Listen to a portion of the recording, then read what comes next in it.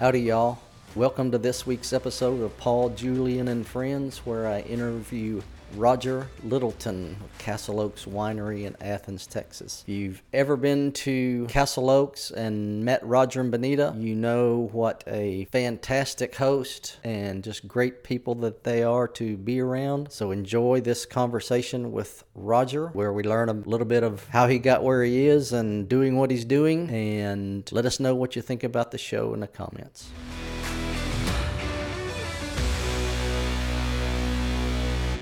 The late, great Jack Miller said, "We're just talking." Was that a song?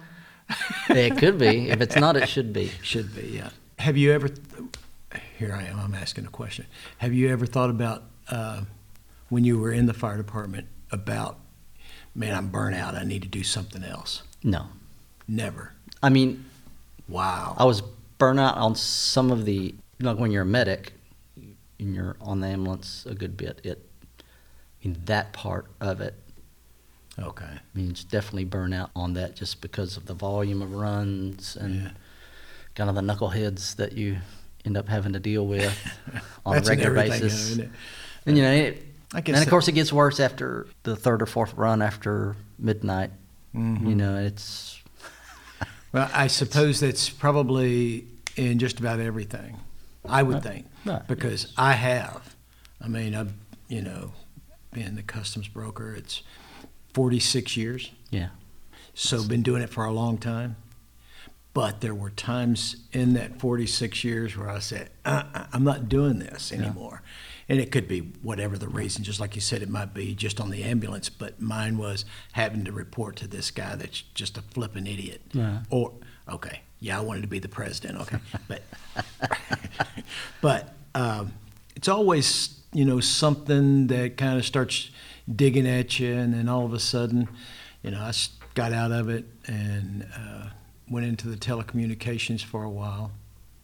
Actually went back and opened my own brokerage firm back in, I think it was 90. Yeah, in 90. And that was a good experience. It got me into where the money was. Mm-hmm. And the money was not in my pocket. I wanted it in my pocket, so I felt like that was probably the way I needed to go. And found out that my ethics and the way that I do business was interfering with the ethics and the way the guy with the money wanted to do business. Okay. So I kind of... So is it harder to be the money guy ethically and... your way of doing business? Yeah, no, I don't think so. Because my whole objection back then was to build a solid base rather than a rocket. Rockets fall. Base will stand strong. And so my thought was I wanted to build a strong base, and we were on our way. But then the pressure started coming to really start building the pillars and the pyramids to go straight up. And that just wasn't my style. I didn't want it. Fast and Furious? Fast and Furious. And I wasn't a good salesman anyway. My license was on the wall. And so I had the responsibility of making sure everything was done right because it was my license. Mm-hmm. So in that regard, building, Fast and Furious always left room for somebody to really get me in trouble. Right. Because I would have to do audits all the time of things, what business that we had done. And so it was, I don't think, there was a couple of times when I had to pull the plug and back it up a little bit, but most of the time my partner he's a good guy. Yeah. And he wanted the same, but he was getting the same pressure to build the business that I was getting at the same time. So it did cause a little bit of friction between the two of us. So you were in a partnership with somebody else. How long did that last? About 4 years. Okay. Yeah, about 4 years. And so what we did is we just kind of split it up, and then I took on the division, the drawback division. And I took that, and then he took the other. And then finally we just decided to disband it and sell off the portion. Okay. So that's what we did. So how'd you end up where you're at now with? How did I end up? Oh, gosh. Well, being in the business, the brokerage business, customs brokerage business, understanding logistics and understanding trade law was where my expertise were. Mm-hmm. And so, and it is fast. You know, when I got into the telecommunications side and we were negotiating rates and stuff like that, it was like, man, this could take 6, 7, 8 months. Whereas in the brokerage side, you got 30 minutes to make a decision and go, and hopefully you make the right. If you don't, regroup and fix it. So it was just fast, and I liked that. Yeah. And so I was always on an edge and always really pushing to be the best. I mean, that's something about the line between border and chaos. Absolutely, absolutely. Because a lot of times it is chaos. Yeah. Because mass hysteria. It's one of those deals where in the brokerage business, I had like 4 bosses. My customer, the shipper, the customs. When it comes in, they're going to tell you what, and the guy that I actually reported to. Right. So there's 4 of us that are 4 of them that I had to report to, and it was just like, okay, what do I tell this guy? what do I tell this guy so that he understands what I'm talking about? Yeah.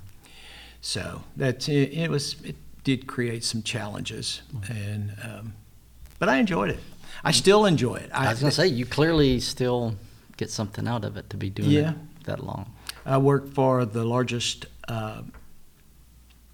trade show producer in the world, and I'm over all of the international.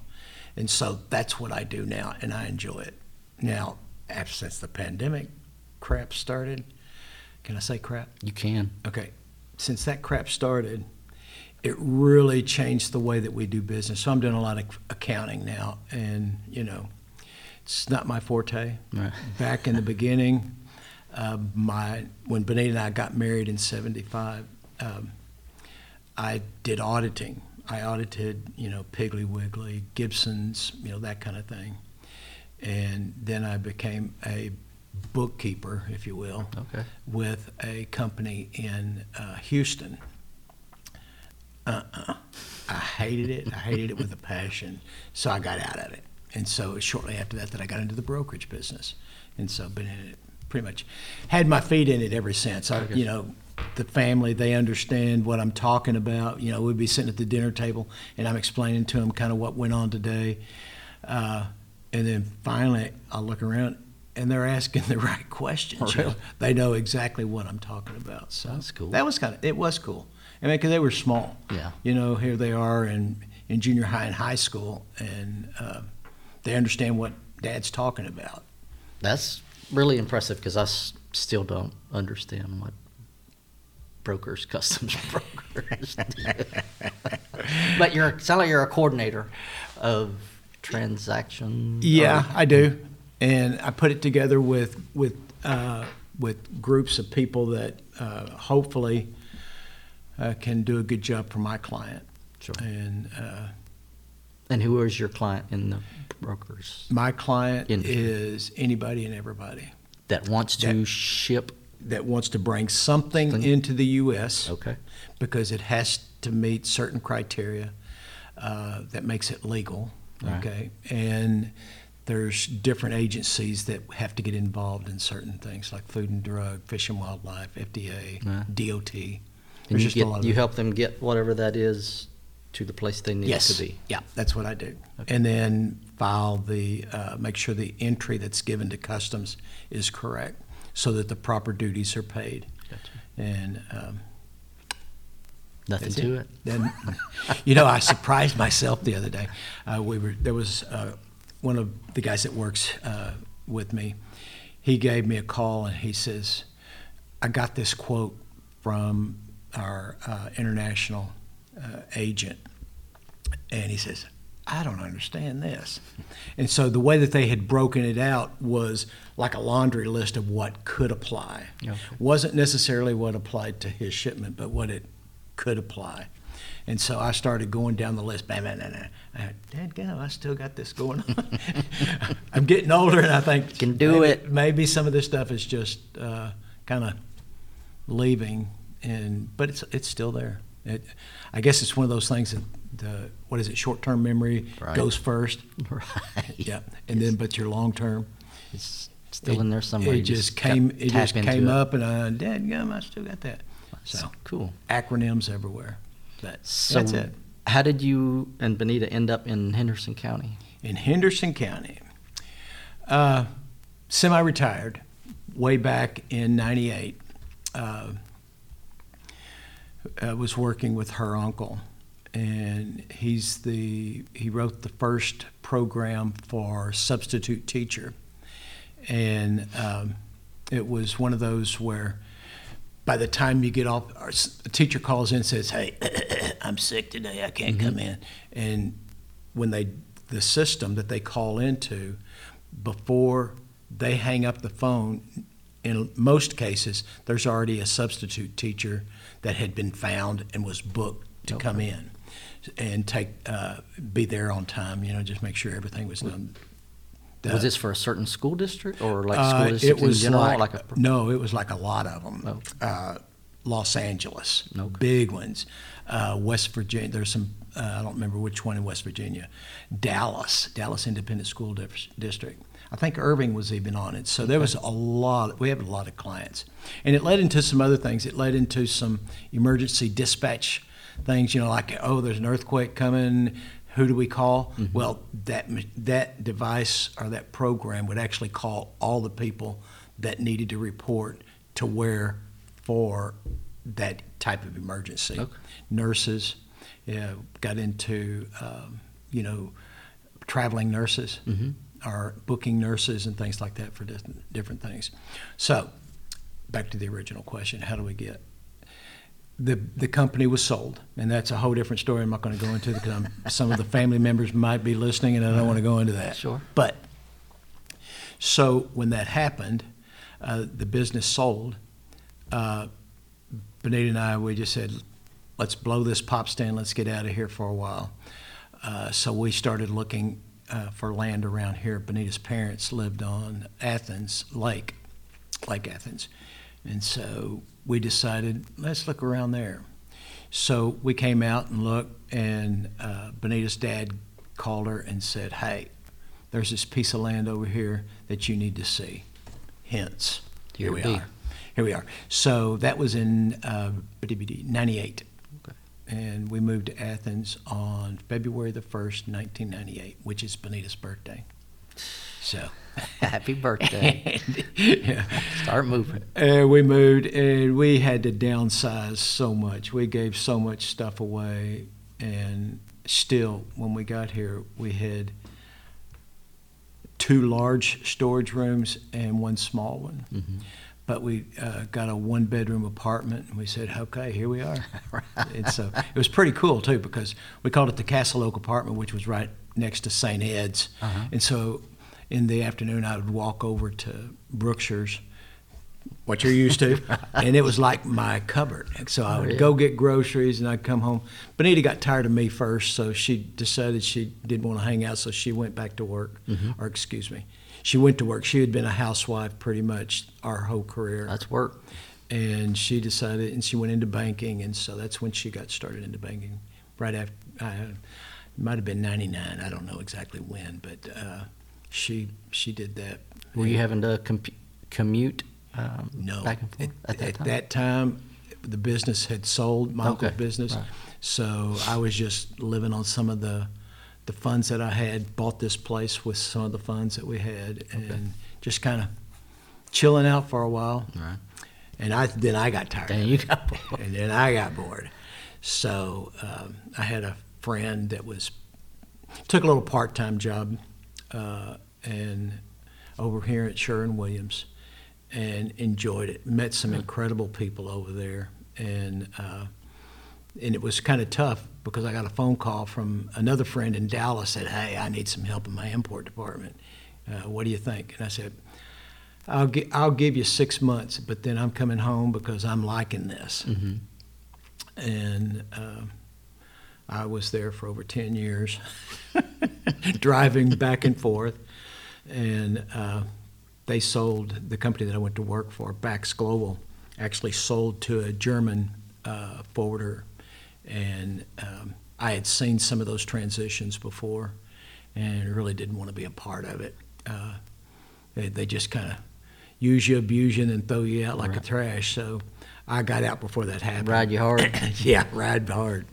And so I was contacted by, I guess I can say it, Freeman, which is who I work for now. And just a beautiful, beautiful company.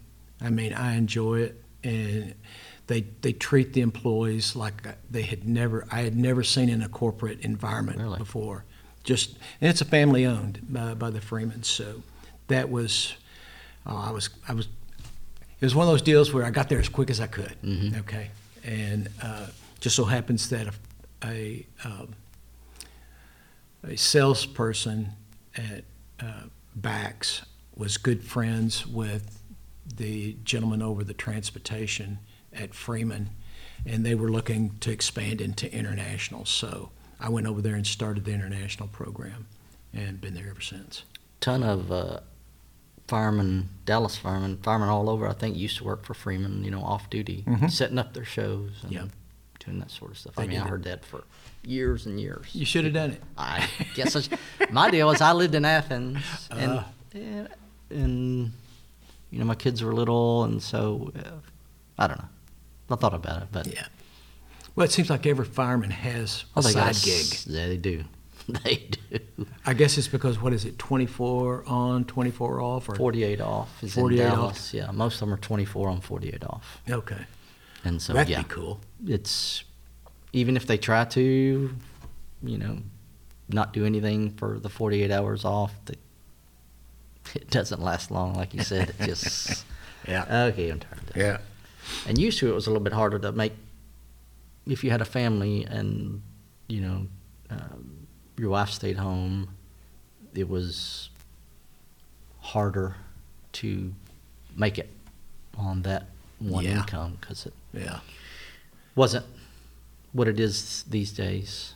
Yeah. But the pay's gotten a little better, but like I said, expenses they come up with expenses have gone. That's true. That's true. But it's more feasible today, at least, than it was. But still, it's the not doing anything on the days off, whether they need it financially or not. Yeah. They've got something else going on. Well, through everything that I've done, family to me is number one. Sure. That's just where it all is. Well, I say number one. My faith is number one. My family's number two. Sorry about that, guys. But faith is really important to us. And but the kids, the family, proud of them. Right. Got 3 daughters, 7 grandchildren, and 1 great-grandson. So we've just been blessed, and it's just really cool. I got a good family. Yes, you do. So far, I think I've met all of them. So far, everything is, we're in good shape. That's cool. Family-wise, we're in good shape. There's, every family has its little hiccups. No, yeah, boy, do they. Yeah. Well, boy, it wouldn't be a family without hiccups. Yeah, and and being the dad, and I'm sure Benita feels the same way, is at what point do you get in and try to help? Mm-hmm. Because ups and downs, that's what gives you your experience to be able to carry on. So right. I know back when I was a kid, my parents jumped in a lot in the early days of our marriage, and I think we had a little bit of issues there. So well, it wasn't an issue with me because parents, bail them out, let's go. But Benita, it got to be a kind of a hassle, so we had to kind of start steering away from that. Sure. And it was good. Well, you got to learn you got to run your own household. You got to stand on your own feet. Yep. And that's what we did. Sooner the better. Sooner the better.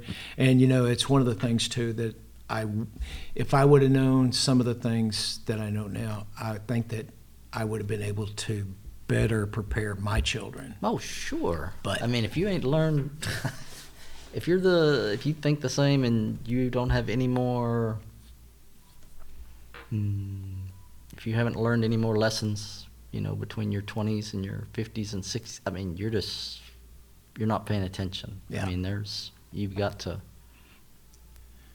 be a different person and have different, you've got to change the way you think, or you're just standing still. And at this point, I would be remiss without mentioning, I met you 9 years ago, approx. In June of, 13? Really? And I wish I would have met you earlier because, I'm quite a bit older than you. I'll say quite a bit. I don't know what I'm 69, but I'm 59. That's 20 years. That's 10. You have taught me a lot. You've taught me a lot. Really? Oh, absolutely. Absolutely.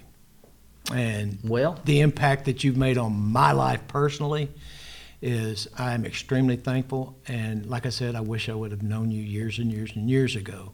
And I think we could have been pretty good buds and done I think so too. I don't know if I would have been a fireman. Okay, just saying. But I'm not afraid to run into the action. Right. But fire's just not one of them. Yeah,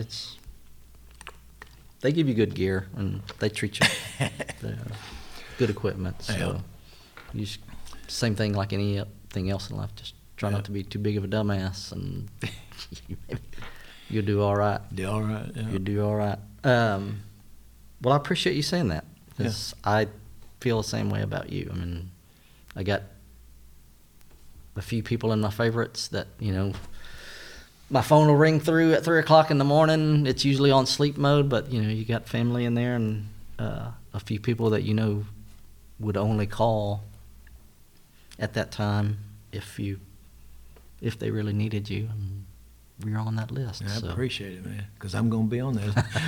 I'm going to be that phone call one of these days, I'm sure. One of these days. One of these days. So, come out of all this, and now how do we get to wine? How do we get to wine?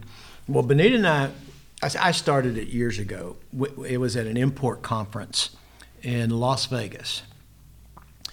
And I had been talking wine because I'd been making wine at home and things like that.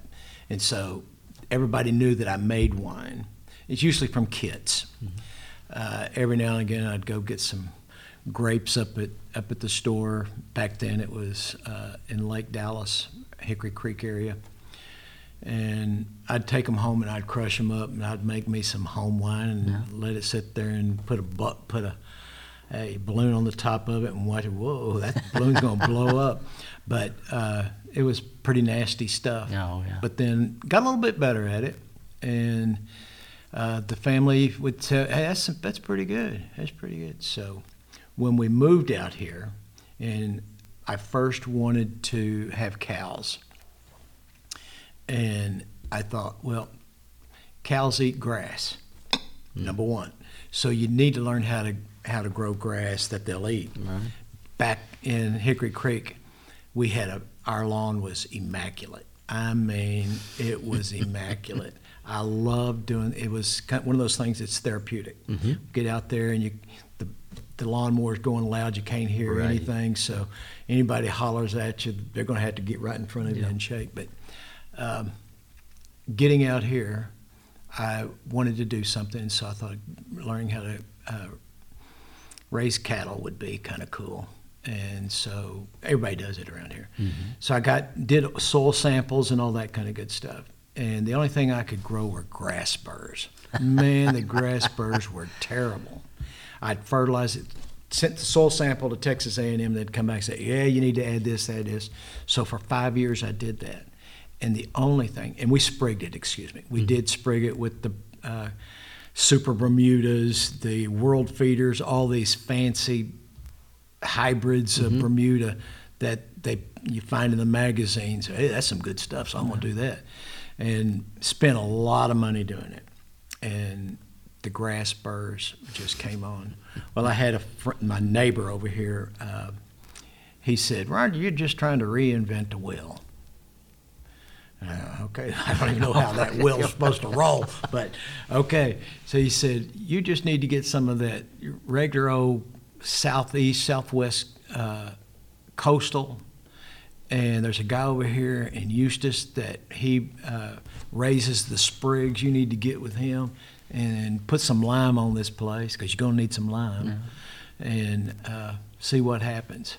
Well, I did it. Grass burst. The grass burst still grew.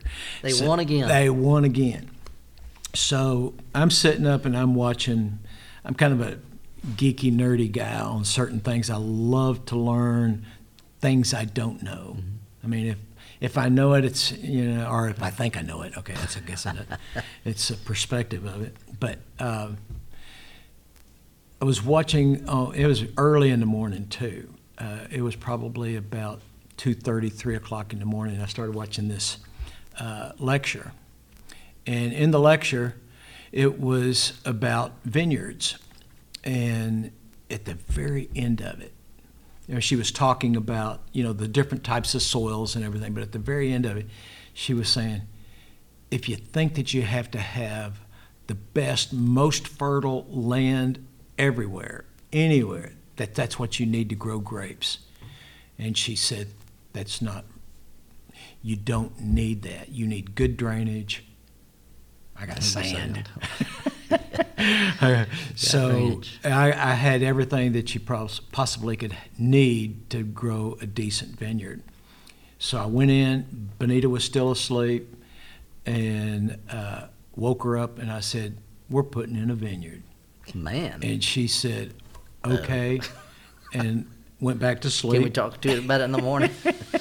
And so I went back in and started doing my research. And I was working at Bax out at DFW at the time, so I had to get up and go to work. Okay. My sleep habits are another issue that we can talk about. But so I get up and I go into the office, and one of the guys there is talking, and I had a client that owned a vineyard up in Ivanhoe, Texas, and good guy. Name is Gabe Parker. And he was one of my clients, and I helped him in his import program, bringing in some of his tanks, his bottling equipment for his winery. And so, hey, I'm putting in a vineyard. I need to talk to him. So I went. I heard that he was down at the counter, so I ran downstairs and I was talking to him. And he said, "Roger, time out." He says, you don't know how many times I hear somebody saying that they want to put in a vineyard and they just take up a lot of my time. He was blunt, okay? He was in a rush to get there and get back up to Ivanhoe, I guess. I don't know. But he says, if you're really serious about it, let me know, and I'll get you hooked up with a professor up here at Grayson County who heads up the viticulture and enology. And I said, hey, I'm serious about it because I'm going to do it. And so when he got back, he shot me an email and told me gave Dr. Renfro, I guess his name was back then. And Benita and I started going to school. And we did get serious about it. What I was making wine was by a kit and the instructions that were, but there's different things about making wine that you have to be aware of. If something goes a little bit south, you can always preserve it by taking some steps. Okay. So that's what I needed to know. The big picture, not the kit's little picture and doing it in the closet and things like that, but we're talking about doing it, for the masses. And so we went to school, got our certificate, and came back and put in the vineyard. Like I said, it's getting close to 16 years ago now. Wow. For the vineyard.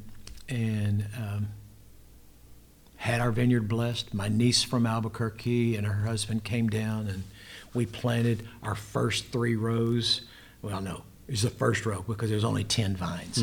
So we planted the first 10 vines, and that was the beginning. And love wine. A lot of people think, man, he must drink loads and loads of wine. I don't, but I like wine. I like good wines. And, it's one of the things that hopefully, now some of our wines I don't drink that much because they're sweet. I don't drink sweet wines anymore, but people like them. They do. People like them. Do. Including me. But that's how we got into it. And so you went. That's your vineyard. What about the winery? The winery. Was that also the same time? I'm gonna have no, a vineyard. That's a little bit different. Okay. Yeah, it's a little different because at first we were just thinking about being a farmer and raising grapes, and that's what we did. We had a lady that we formed this group here in Henderson County that it was more than Henderson County. It wasn't just in this area because we had some people come from Pittsburgh, Texas, and with good friends of ours over here, Patrick and Susan Pierce at Terra Winery. We got with them and some of the other wineries, local people, not only wineries, but just grape growers, and formed a group, East Texas Grape Growers. And so we formed this group, and Sherry Montgomery at the time, she was the one with all the knowledge. We had come out of school, but there's always someone that you can learn more from. And so Sherry was it. Patrick actually introduced me to her. And so she started, taking care of our vineyard and helping us, because I was still working in Dallas. So she started helping, and she's still a good friend. She's not doing a lot of, she still does some consulting with us on our vineyard, but she married an attorney out of 7 Points, and they raise longhorns. So now she's a rancher. But she can, multi-talented. Oh yeah, but she's a master gardener and just a tremendous lady. We love her to death. Well, I can remember the first time we came out here. It was for the introduction or the opening night of Wilbur. So you had the contest with the Humane Society for the label, and it seemed like it was kind of a fundraiser. I guess a portion of the proceeds went to the what was in the Humane Society in Athens, and I think it was flooding time that we came out. Yeah. It was like everybody was jam-packed. You had outside seating area, but it was open. Everybody was jam-packed inside. Oh, yeah. And we kind of pulled open the door. And it's still raining. It's like there's water inside, I think. Oh, yeah. You may have been squeegeeing water past us. I'm sure I was. That was my life back then, squeegeeing water. So I don't think we actually stayed that night, but we came back and kept coming back. I still have a bottle of Wilbur up on the shelf on the far right. Oh, there he is. Yep. I see him. And he's not for sale, but that was right when we opened, and that's right. That was when we met. You came with the Humane Society. Yes. Because you guys were doing some. We'd never really had drank much wine at all. We like beer and margaritas, but our palate has evolved, or Melissa's has. Mine's kind of the same. Yours is. It did evolve, but then it slid back a little bit, and now you're just drinking what you like. Yes. So that's cool. Drinking what I like, and that's probably the best part. We do a lot of blending. I'm the blend guy. I'm the wine sausage guy. Just throw it in there. Put it in there. It'll be good. Yeah, but that was a good program because we met some incredible people when we did that. And I have to say, and I've told anybody that asked me the question, but when we opened up the winery, we had very few friends. And the reason is because being in management, the friends usually are the ones that you deal with, work with. And, at work, I might have to fire them on Monday. Right. And it wouldn't be for what happened on Friday night at a pool party, but that might influence it. And so I just, I'm not going to socialize with people that, that work for me. So that was kind of it. I didn't even like going to dinner with my boss. I didn't particularly care for that because, it just puts you in kind of an uncomfortable situation, I think. But when people started coming out to the winery starting that day, and I remember there was a story that Norma and Amy told me about you and Melissa. And it was either that day or the next day or whenever. Really? And it was a story about how you and your son redid a house, flipped it, and gave all the proceeds to the Humane Society. And I thought, man, that's somebody I need to know. Another thing, Hey, the rest is history. The rest is history. History. That was cool. Yeah. That was fun. I remember taking that check up there to Shay had already moved out, I think. Yeah, she had already moved out, and it took a while to finish because we were doing it in steps and a lot by ourselves, and free time. This help and that help, but it took a while. But it's fun doing something like that because they were so involved in that. I mean, Norma. I mean, she's put our life into things like that. It was fun taking a decent sized check up there to them. So there you go. I'm sure that, I know they were. They were so appreciative of it, and you guys became lifetime friends too. All right. Yeah, I've heard about some of your trips. We're not gonna go there, but I mean, our life. We think about it. I mean, the people that we want to see and enjoy seeing, I mean, this time of our lives, probably 75 or 80% of them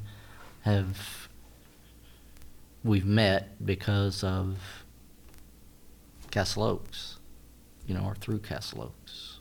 Yeah. And so that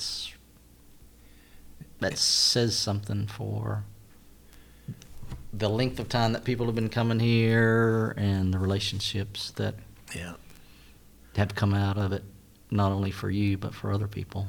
Yeah. Well, and that has to be one of the best things about the winery, is because we look at friends that do things, that travel, that, they go everywhere together. Right. And knowing that was somebody that actually met here at the winery, or we introduced. If I see somebody that I think that would really help out in a situation, I make sure that I put them two together. It may not be something, I know that they have common interests, but it might be cows. So somebody's wanting to get some cows, somebody knows all there is to know about cows. So, hey. Make an introduction. I think you'd like to meet this guy. So, and there's been some long-term memories out of that, so that's kind of fun. But I enjoy that. I enjoy putting those people together. Facilitator. A broker. A broker. All right, so now you've got wine. We're up to the present. So what's going forward? Well, what's in the works? About 2 months ago, I got 4 cows. 4 cows? 4 cows. Yeah. Sherry. Finally got to be a cattleman. Yeah, I finally got it. Sherry, who I mentioned earlier about, she helped me with the wine, and now she raises longhorns. But she's got some commercial herds too. All of a sudden, they ain't it big. I mean, good Lord. They got, I don't know how many head, but I know it's over 100. So she had some young heifers that she was, she told me about. And we went and looked at them, and Bonita loves them, and so that's what we got here now. And of course, it helps out on the, the ag exempt. Right. Hopefully, been fighting with those guys for years. So whatever. It's a never-ending battle. No, never-ending. But we have the cows, and plus we've had the vineyard. We've been cutting hay for years, so that's what we've done. I've got my cows. Another side note: my buddy growing up, George Callejas, he and I known each other since the third grade. Right. And back when we was just punk kids just sitting around doing what punk kids do. Probably singing, because he could sing too. Oh, really? Yeah, oh yeah, good. But we were sitting around shooting the breeze and talking about, one of these days I'm going to have me some land. My dad always wanted land, and he never came to fruition. Mm-hmm. So I said, you know what, one of these days I'm going to have land, I'm going to have me some cows. So here we are. One of these days. Yeah, one of these days. I mean, that was back when we were like maybe 14, 15 years old, and just sitting around shooting the breeze. And so 2 months ago, I called George up. He didn't answer the phone, so I left him a message. And I said, hey, George, guess what? I finally got my cows. I don't know if he remembers that conversation, but it was something that we always talked about. So, but as far as the winery, you know, you're always this is one of the things in business, and I think that it's probably good for anybody that's in business. What's the exit plan? All right. When is enough enough? When is... And right now, I don't know what the exit plan is. So when you ask what is it, this is it until we figure out what the exit plan is. An exit of one thing is just maybe an entry into something else. I mean, you clearly have the personality of a go-getter and, you know, wanting to have something going on, and that's a good thing. You know, I'm 69, and I have passed up 6 chosen retirement dates. I've set these dates, and then I see them coming up, and they just go right on by. I don't know about retirement. Yeah. I don't know if I will retire. Freeman might wake up one morning and say, hey, we need a new direction. Mm-hmm. The only thing is I would like to retire with my reputation in hand. Sure. And not be forced out because of something beyond my control, which I see that happening all the time. Really? Yeah, it's, you know, they things put the blame on somebody, or it's like somebody has to be blamed for something, and I don't like that, because, you know, you're just as good as your last screw up. Right. Okay? And my thoughts on management is always wanted to be number one.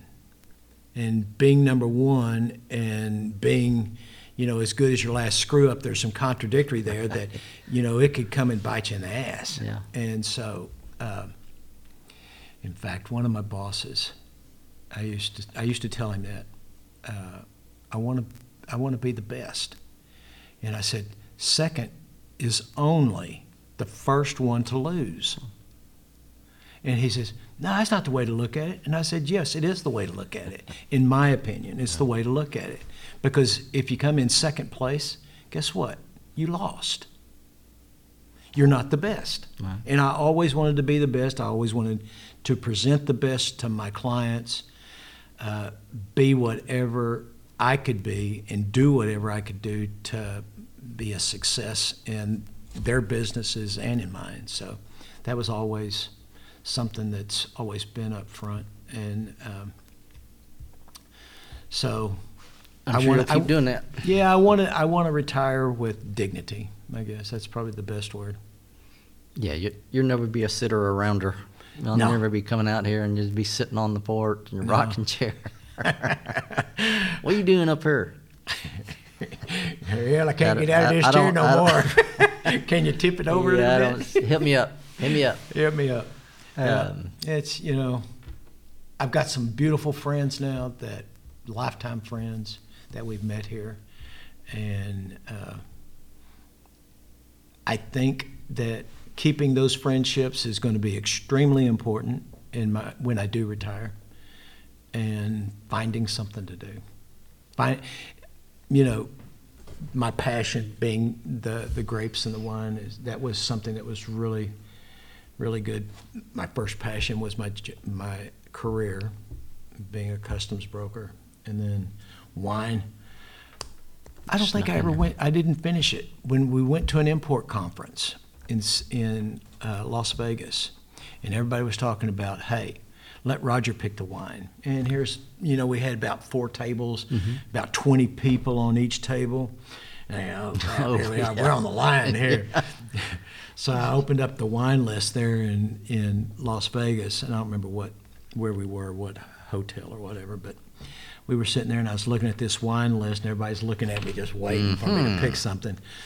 And because I'd been drinking my wine, the wines that Benita and I had made and what we had done. And so here I am looking at this list, and I'm looking at, man, $1,000 for a bottle of wine. And I'm sitting at an import conference here. Okay, so I went and I found one, and it was $85. I remember the price of it. It was $85. But it wasn't $25, $35, $45, a cheap-ass wine. It wasn't even the middle of the road.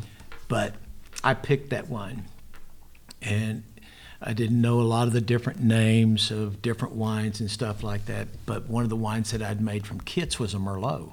And so I see this wine, $85, it's a Merlot. We opened up that wine, and I thought, my gosh, this is what good wine is all about. Really?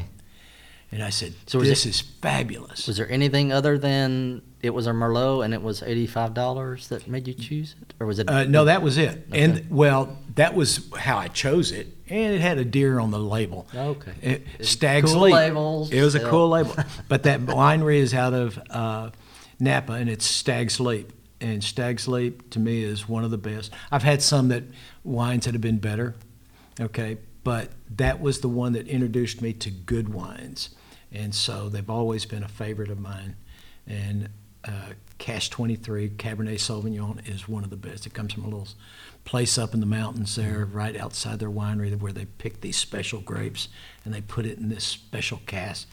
And it's just, it's wonderful. But that's how I got into the wine business, because I really did like good wines at that point.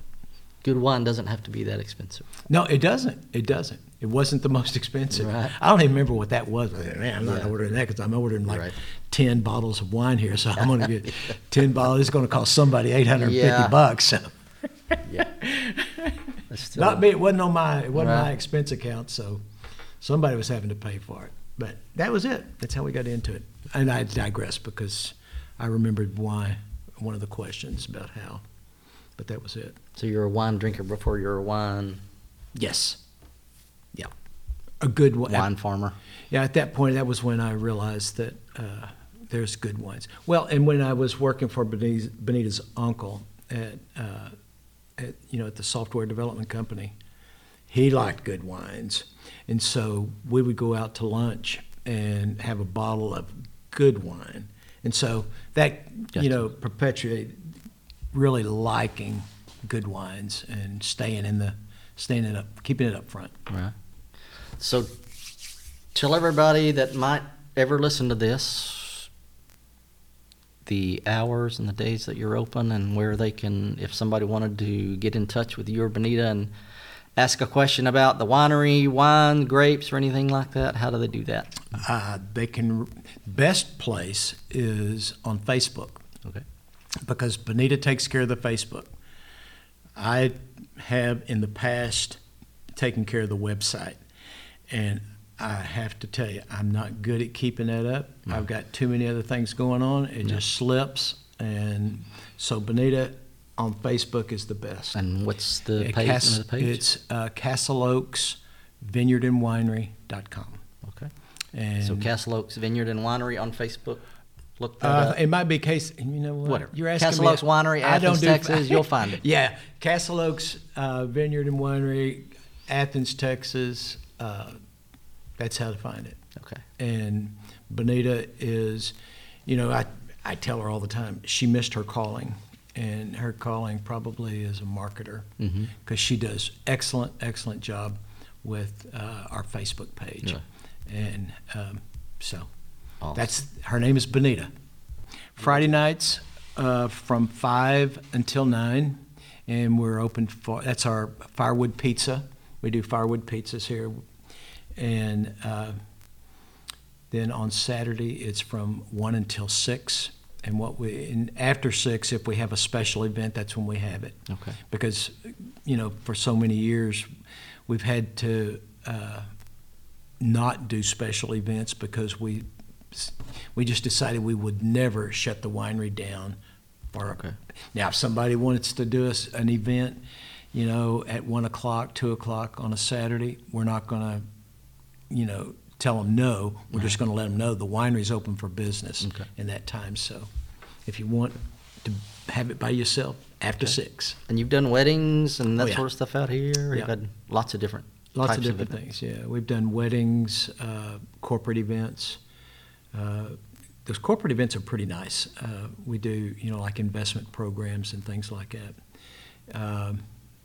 Birthday parties, showers. Okay. All that good stuff. All of it, yeah. Just whatever makes it happen. And we have a fabulous staff, and they've been with us.